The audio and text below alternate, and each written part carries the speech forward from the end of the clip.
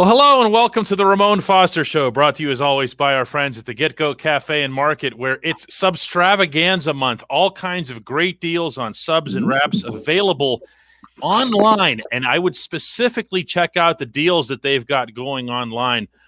Ramon, what's going on? You got another shot there, huh?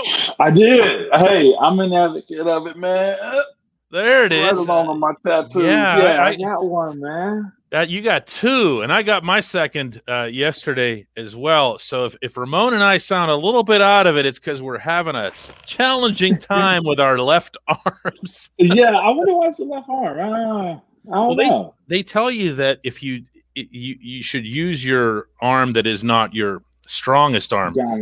But when they're talking to an NFL offensive lineman, they should know that there is no such thing. And you should have said N/A, you know? Not available. What you're saying is when you train to be a world-class athlete, you train both sides. That's is that what right. you're saying? That's right. Who's beating you to that side? Nobody, because the left arm is just as strong as the right.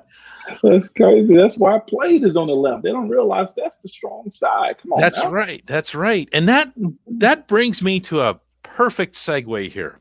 Didn't even plan it. No, because I was looking at your scouting report that you included with your excellent column that you wrote this week for DK Pittsburgh Sports. Thank you. About being undrafted and about the hard time that you had with that emotionally. And one of the things that I picked out off of this scouting report that you didn't write about, and I wanted to ask you, was that he couldn't play on the left side. It was that he's got some potential, but not on the left where you'd actually have to move and show athleticism. Yeah, what's wild is two things about that. One, not all of those are just as accurate as you can be because I went undrafted. Okay, but secondly, my first start in college was actually at left guard, my redshirt freshman year. That's something that's notable. Why the left side? They probably looked at me more. If I was going to come into the NFL, I think they was really scouting me more as a tackle. So playing on the left side of left tackle, it's 100% true on that one. I realized like my speed to a NFL outside rusher compared to a college one is totally different. In college, I flipped from right and left, and I blocked the right end and I blocked the left end also, and it was never an issue. I think, of course, when you come into the NFL, you got to find what's a good fit. A guy who's a wide receiver, a wide receiver that lines up out wide in college, turns into a slot guy. You know what I'm saying? Because it's certain matchups that fit what the pro model of themselves be. And that's what it was. So I think their logic in that is he can play right side, right tackle, but not left tackle. But what's crazy is I end up playing both sides because our offense my senior year was a strong and weak side. I was a strong side tackle, so when we were on the wide side of the field, I was lining up on the strong side, as they like to call it. That also has me thinking about. I can actually come up with all kinds of examples regarding athletes who were told at a certain phase of their careers, and I don't necessarily even mean in the pros. I could mean colleges. I could mean the minor leagues, that they had a physical ceiling that they had hit. And then these athletes went and found specialized instruction that, let's say, advanced certain what are called twitch muscles. You know what I'm talking about, but the listeners might not.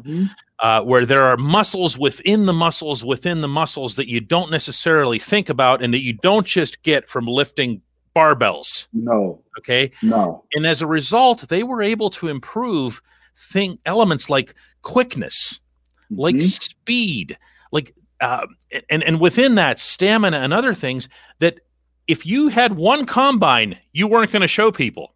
You know, that's just. But you still can get better, stronger, faster after that, can't you?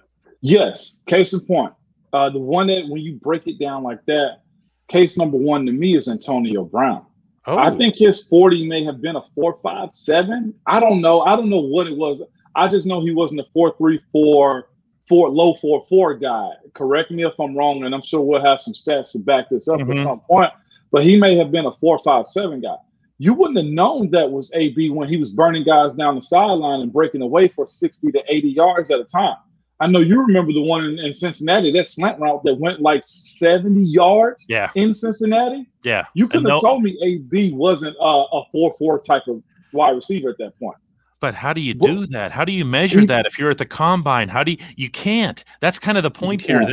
There's a quickness and a deception, especially we're talking about wide receivers. There's a quickness and a deception. But I'm also respecting, since you brought up AB as the example here, the fact that AB did, for all of his many, many, many, many flaws, okay, and everything else about him as a character, the one thing no one would ever doubt about him was his work ethic. And he made himself, I really believe this, Ramon, he made himself quicker and faster and stronger and more and capable of greater stamina, meaning that he could go and catch like he did that day in New Orleans, which I still think was his greatest performance as a Steeler. 13 catches for a billion yards. Yeah, no, that's what it was. But that's the thing. So I think AB knew that. Anytime you saw, and he's just one guy. Another guy that comes to mind is James Harris. He's another type. You know what I'm saying? Watching Alejandro Villanueva use his tools to be where he's at. You know what I'm saying? Like, but AB, you saw him in his workouts because he posted them a whole lot doing band works where you didn't realize what he was doing, but he was working on his glutes. He's working on his VMOs. He's working on that resistance quick twitch because that's where he excelled. And he had worked on his calf muscles because that's what helped him get an extra edge. And that extra edge might not have been his top overall speed. It may have been his start from goal line, from the line of scrimmage to 7 yards, okay, to where his speed may have been line of scrimmage to 5 yards. That's interesting. If he can top you, okay, and you know what I mean by that. Yeah, so I do. Here's the wide receiver, and here's the DB. If AB can beat you to that point, he wins. Then that's all he needs. He wins. The 0 to 60 doesn't matter as much as the 0 to 7 or the 0 to 10. Exactly. Yeah, that's neat. So that's where James Harrison's another guy. Okay, undersized guy. How does he stay in the league? One, he got stronger. Why? Because if I'm built the way I am, meaning I'm not a vertical type of guy, a tall guy, then guess what? I got to get stronger. Okay, now I got to break you down and bring you to my size. That's what James Harrison realized. Like, if you're going to put your arms out on the shorter guy, well, look at the tape on James Harrison. He got strong enough and quick enough to where he would get your right arm or left arm and drag you with him because then he made you bend and he turned. So I'm telling you, it seems easy when you see the work being done as far as on game day, but there are so many doggone steps, DK, to get to that. Yeah, man, it's intricate, but it's also great that guys study themselves and realize, like, man, I got to work on this. Well, see, that's the thing, and we're going to take a break here. But the I guess the point that I wanted to make more than any, Ramon, here, and you're obviously supporting it, is that you aren't necessarily who you are in perpetuity. You know, even physically, I hear these 40 times, and I hear these other, and he deadlifts this and he does that, and they're quantifying everything that they can. You still can become more than that. 100%. And to that point, the guys that stay around, you're not the same guy your rookie. No, I'll say it, you better not be the same guy your rookie year as you are in year 5. You know what I'm saying? Like, just a quick one real quick before we go to the break. Minkah Fitzpatrick came in and lit the world on fire in Pittsburgh. And then the world found out, we got to watch Minkah. Yep. We better watch Minkah. Then his picks dropped down a little bit, but the production is still there because you understand there's other guys that eat like Terrell or Cam Sutton or Mike Hilton or Joe. Like, it goes in different ways because he's evolved more as a player. Now it's not just me, it's other people eating off of me too. When we come back, Mike Tomlin's extension. Hey, it's Kaylee Cuoco for Priceline. Ready to go to your happy place for a happy price? Well, why didn't you say so? Just download the Priceline app right now and save up to 60% on hotels. So whether it's Cousin Kevin's Kazoo Concert in Kansas City, go Kevin, or Becky's Bachelorette Bash in Bermuda, you never have to miss a trip ever again. So download the Priceline app today. Your savings are waiting. Go to your happy place for a happy price. Go to your happy price, Priceline. Welcome back to the Ramon Foster Show. Ramon, Mike Tomlin, as you know, signed a 3-year extension this year. Before we get into any of the football aspects of that, I'm infinitely more interested in what you think about that from a personal level. He's been at this a long time, and the body and the mind can wear. That is a stressful, demanding job. Yeah, it is. It's a lot to take on. Again, through all the things that we've been through just under his tenure, you know, the wins, the losses, the playoffs, just all of those things, the 2 Super Bowl visits, you know, the franchise quarterback, it's a lot to manage. And you got to think a lot of coaches probably would have either been fired behind it already or their feet at least will be hot before the seat would. And here they are, man, giving Coach Tomlin an extension. I think it says a lot about the Steelers organization, the longevity of I guess the mindset of longevity when it comes down to culture. And I tweeted out something a couple days ago about, you know, this guy is just good, you know, and the different personalities, you know, you want to talk about personally, the different personalities you have to deal with.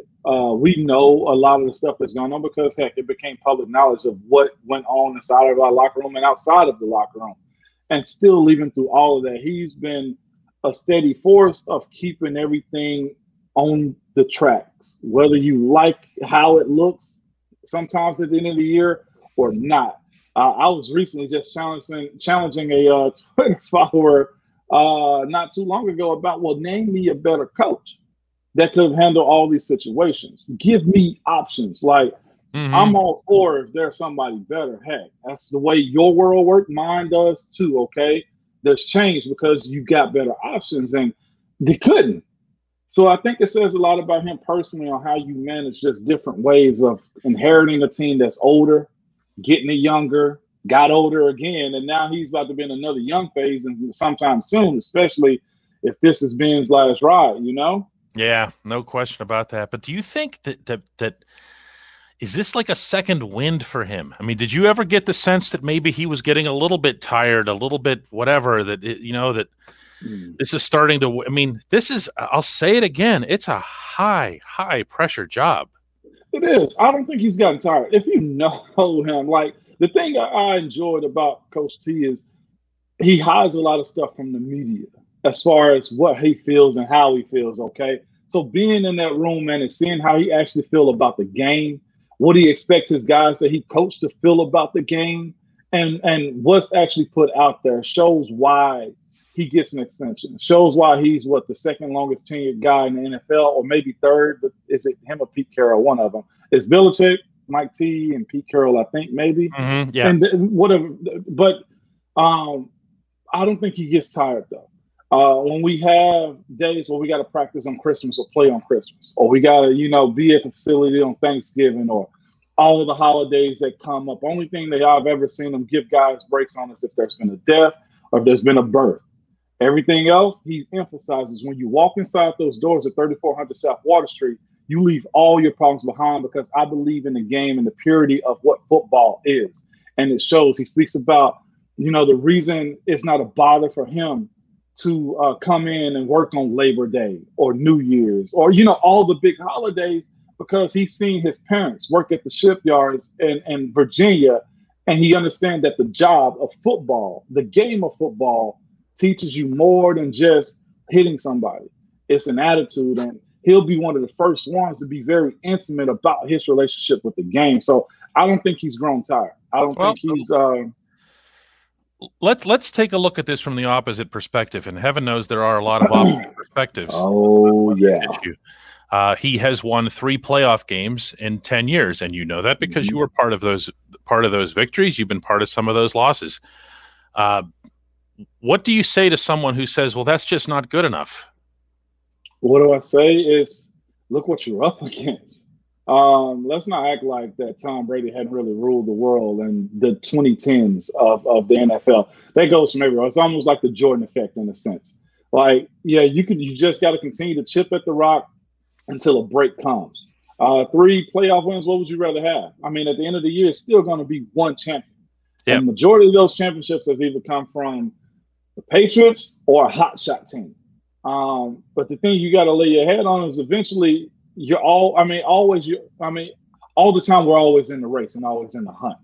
That's one thing that I always rely on. And again, for the people that say 3 and 10 years, it's hard winning in the NFL.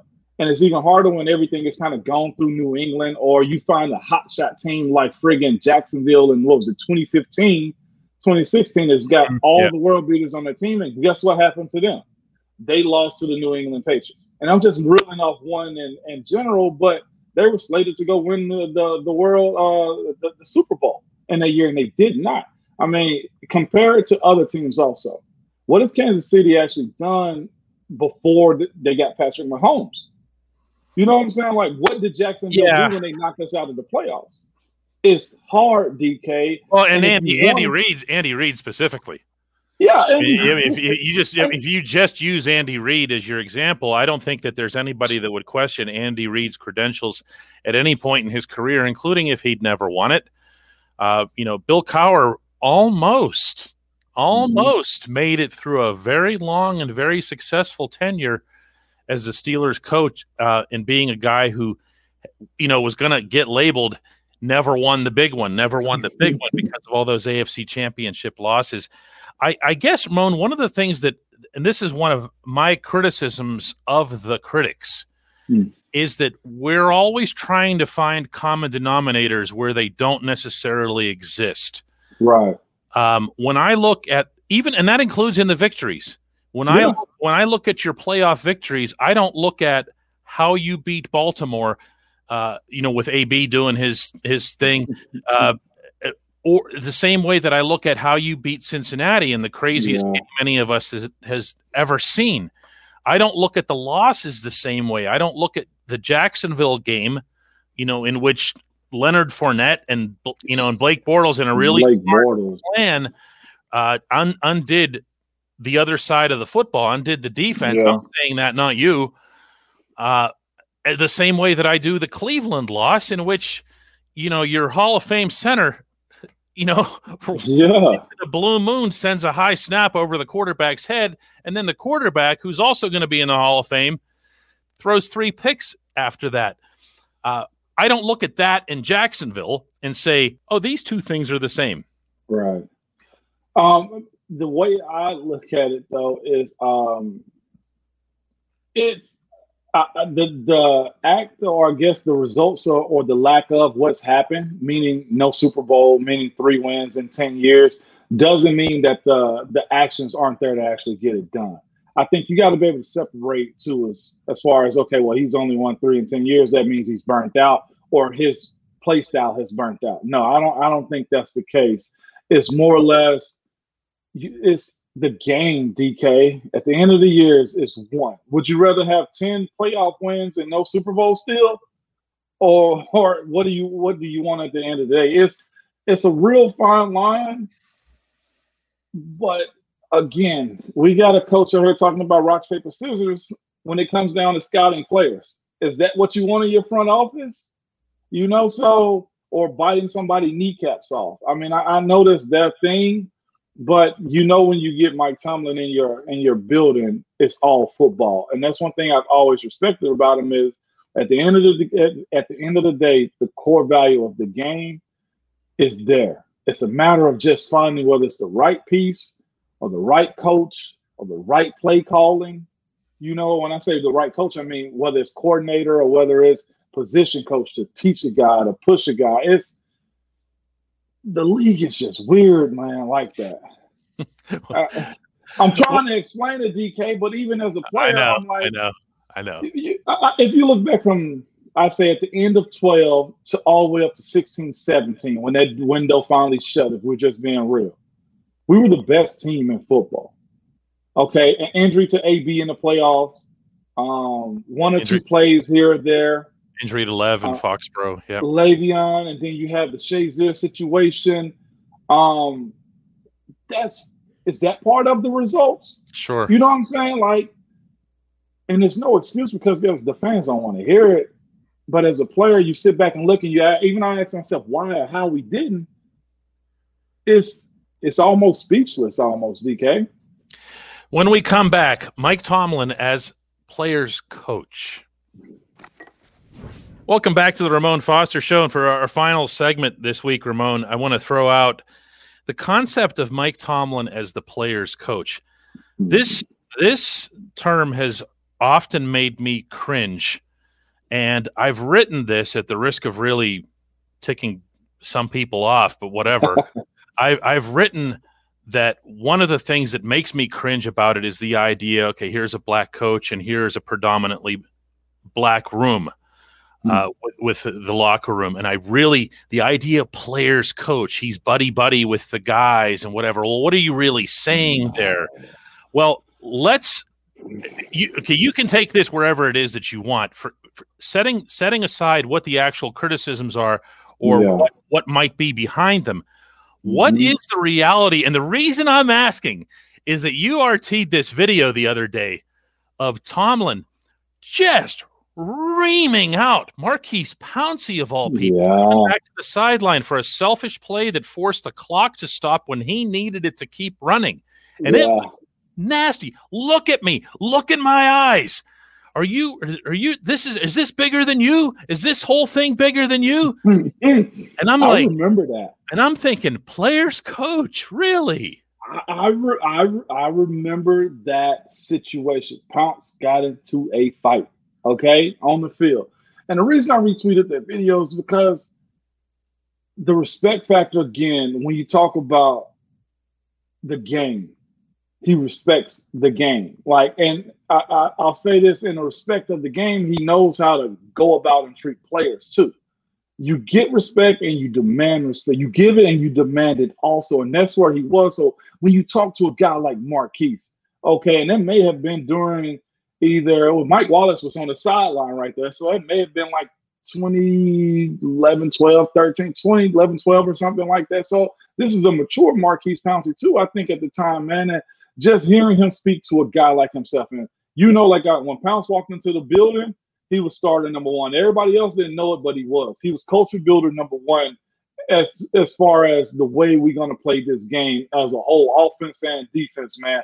So for him to go at a guy like that in an intense moment and emphasize, again, where we are with the game, I think when you say players coach and the respect factor, and he's buddy and all that BS, man, if you're around him, you know. I've always described Coach T as the uncle that'll let you come to his house and be in the pool and kick it.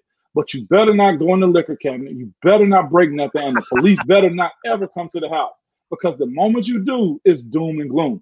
We've been in that building, man, and walking around like this, like not want to look at anybody. The meetings are quiet, all because of one guy, and that's Mike Tomlin.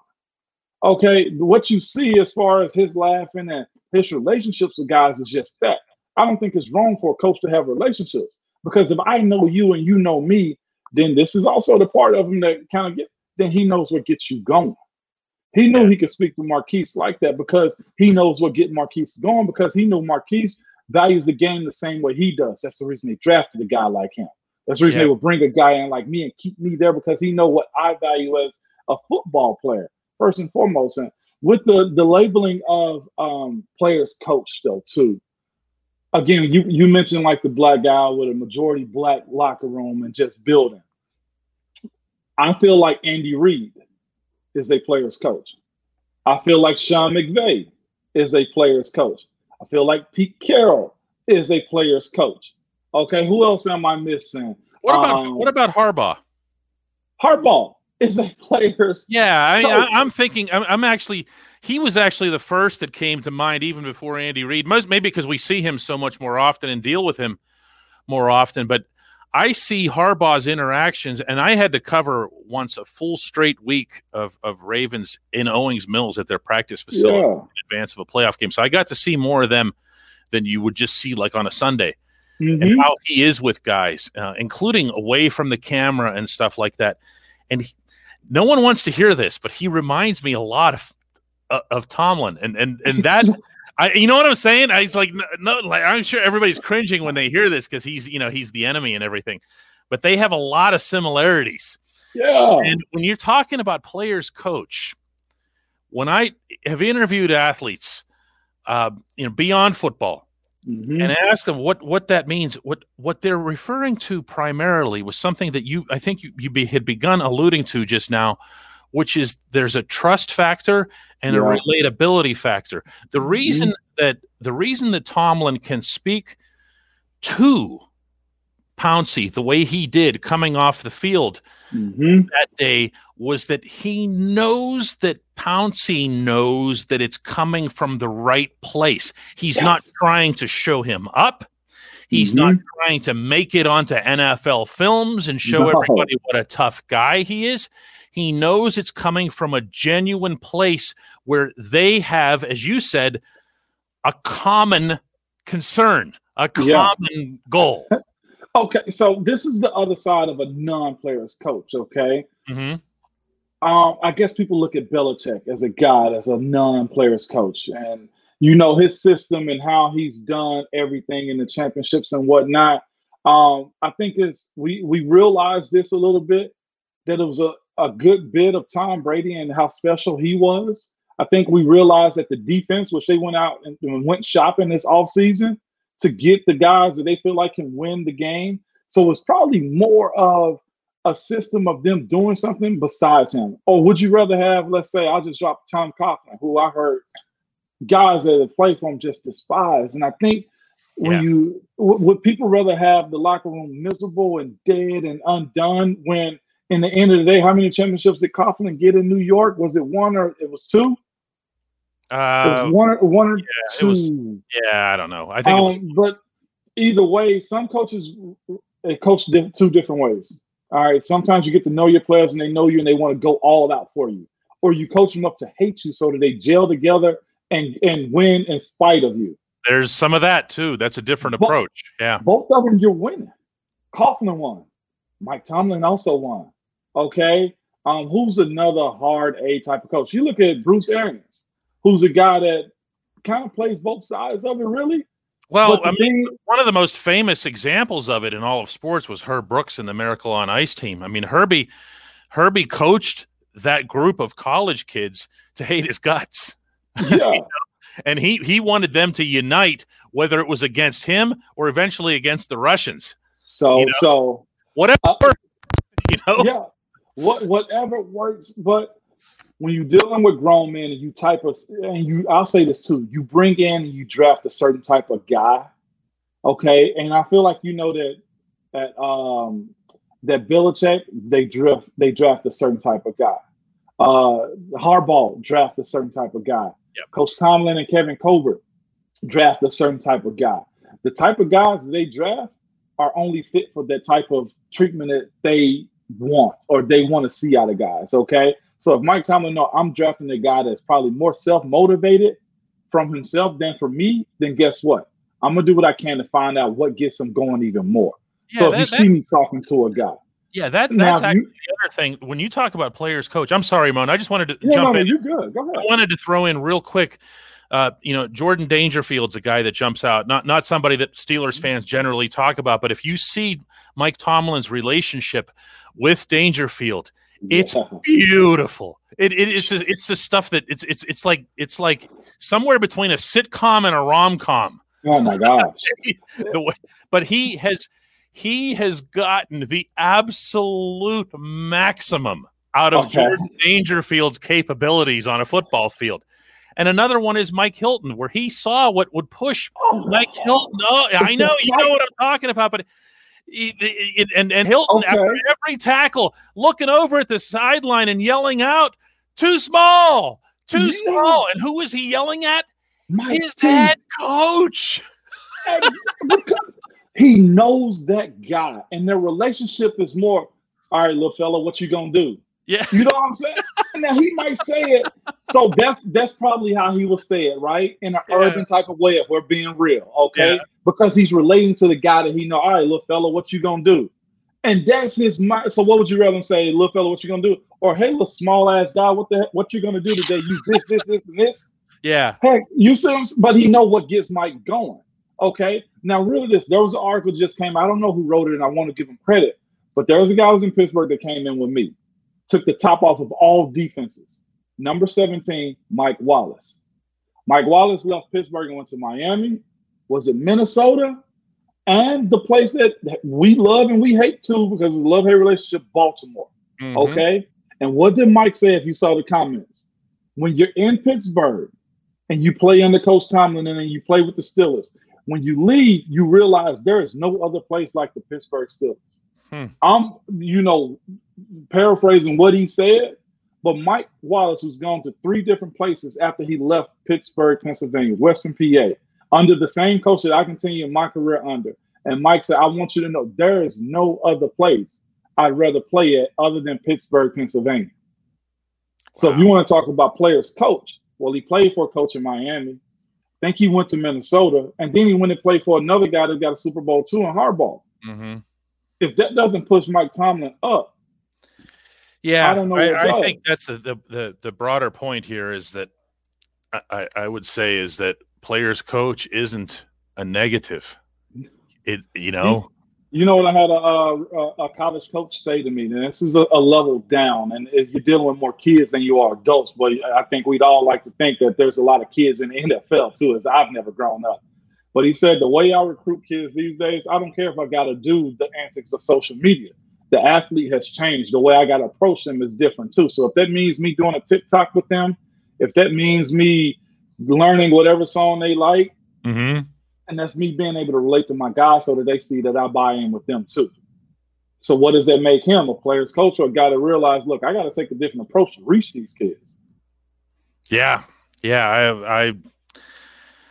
I'll tell you what, I'm with something that you said early on, which is that you know what you have in Mike Tomlin, and there's always a risk when you make, not that anything like this is in the offing to say the least, but if you ever make a coaching change, you're starting clean.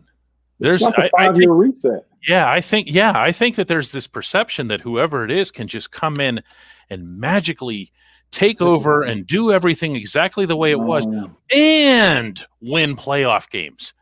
And that's not what happens. I think that perception might exist because of the transition from Cowher to Tomlin, where Tomlin comes in right away and wins a Super Bowl. But it isn't like that. It just isn't. And if I actually, has there been a drop off in wins? I think Mike T is, if not number 2 as far as overall wins during his tenure. And that's including with Belichick and Pete Carroll, Andy Reid, all the gurus you can name. Heck, there's been more coaches fired in the AFC North than we can count on at least one hand. I know Cleveland's had a few, right? A couple, yeah. It's funny, though, that I thought Marvin was going to outlast everybody at one point. No. Well, I'll say this, and that's the thing. That's the reason I didn't mention Cincy. But, Mike T outlasted Marvin. But how many starting quarterbacks has Mike T gone through? That would be one. And how many have the other teams gone through? Well, they had to evolve. Yeah, and actually, Cincinnati and Baltimore have gone through a couple, but not like underwear, Andy Dalton made a bed there in Cincinnati. Between Flacco and Lamar, you've had a couple of guys. It's Cleveland is the one that throws it all out of whack. Okay. Cleveland's had 20 in as many years. Riddle me this: How much did Andy scare you and or Flacco? Oh, I know who Andy didn't scare. Okay. Listen, one of the things that you get from being a reporter in a locker room and players telling you stuff is who Andy didn't scare. And it was the members of the defense of the Pittsburgh Steelers. One of them in particular, who shall not be named because I respect these things even after they're gone, once told me, that guy will never beat us. And I said, why? And he said, his response was, because we've seen that look in his eyes. And I went, wow. Now, answer me this. Go ahead. How do you even formulate a team that even attack like that? starts with coaching, man. Yeah. You formulate a culture. You sustain it. And at some point, whether y'all want to get rid of him or not, he's going to crack it with somebody if he's fired or not retained. Mm-hmm. You know that his door is going to be knocked down to get in somebody else's locker room. Oh, yeah. No question about that. Ladies and gentlemen, this was the Ramon Foster Show, brought to you by the Get-Go Cafe and Market, where they have Substravaganza going on all month. Either head out to Get-Go and check out the deals on subs and wraps, or there are even better deals if you check online. Ramon, thanks. We'll do it again next week. Absolutely, DK.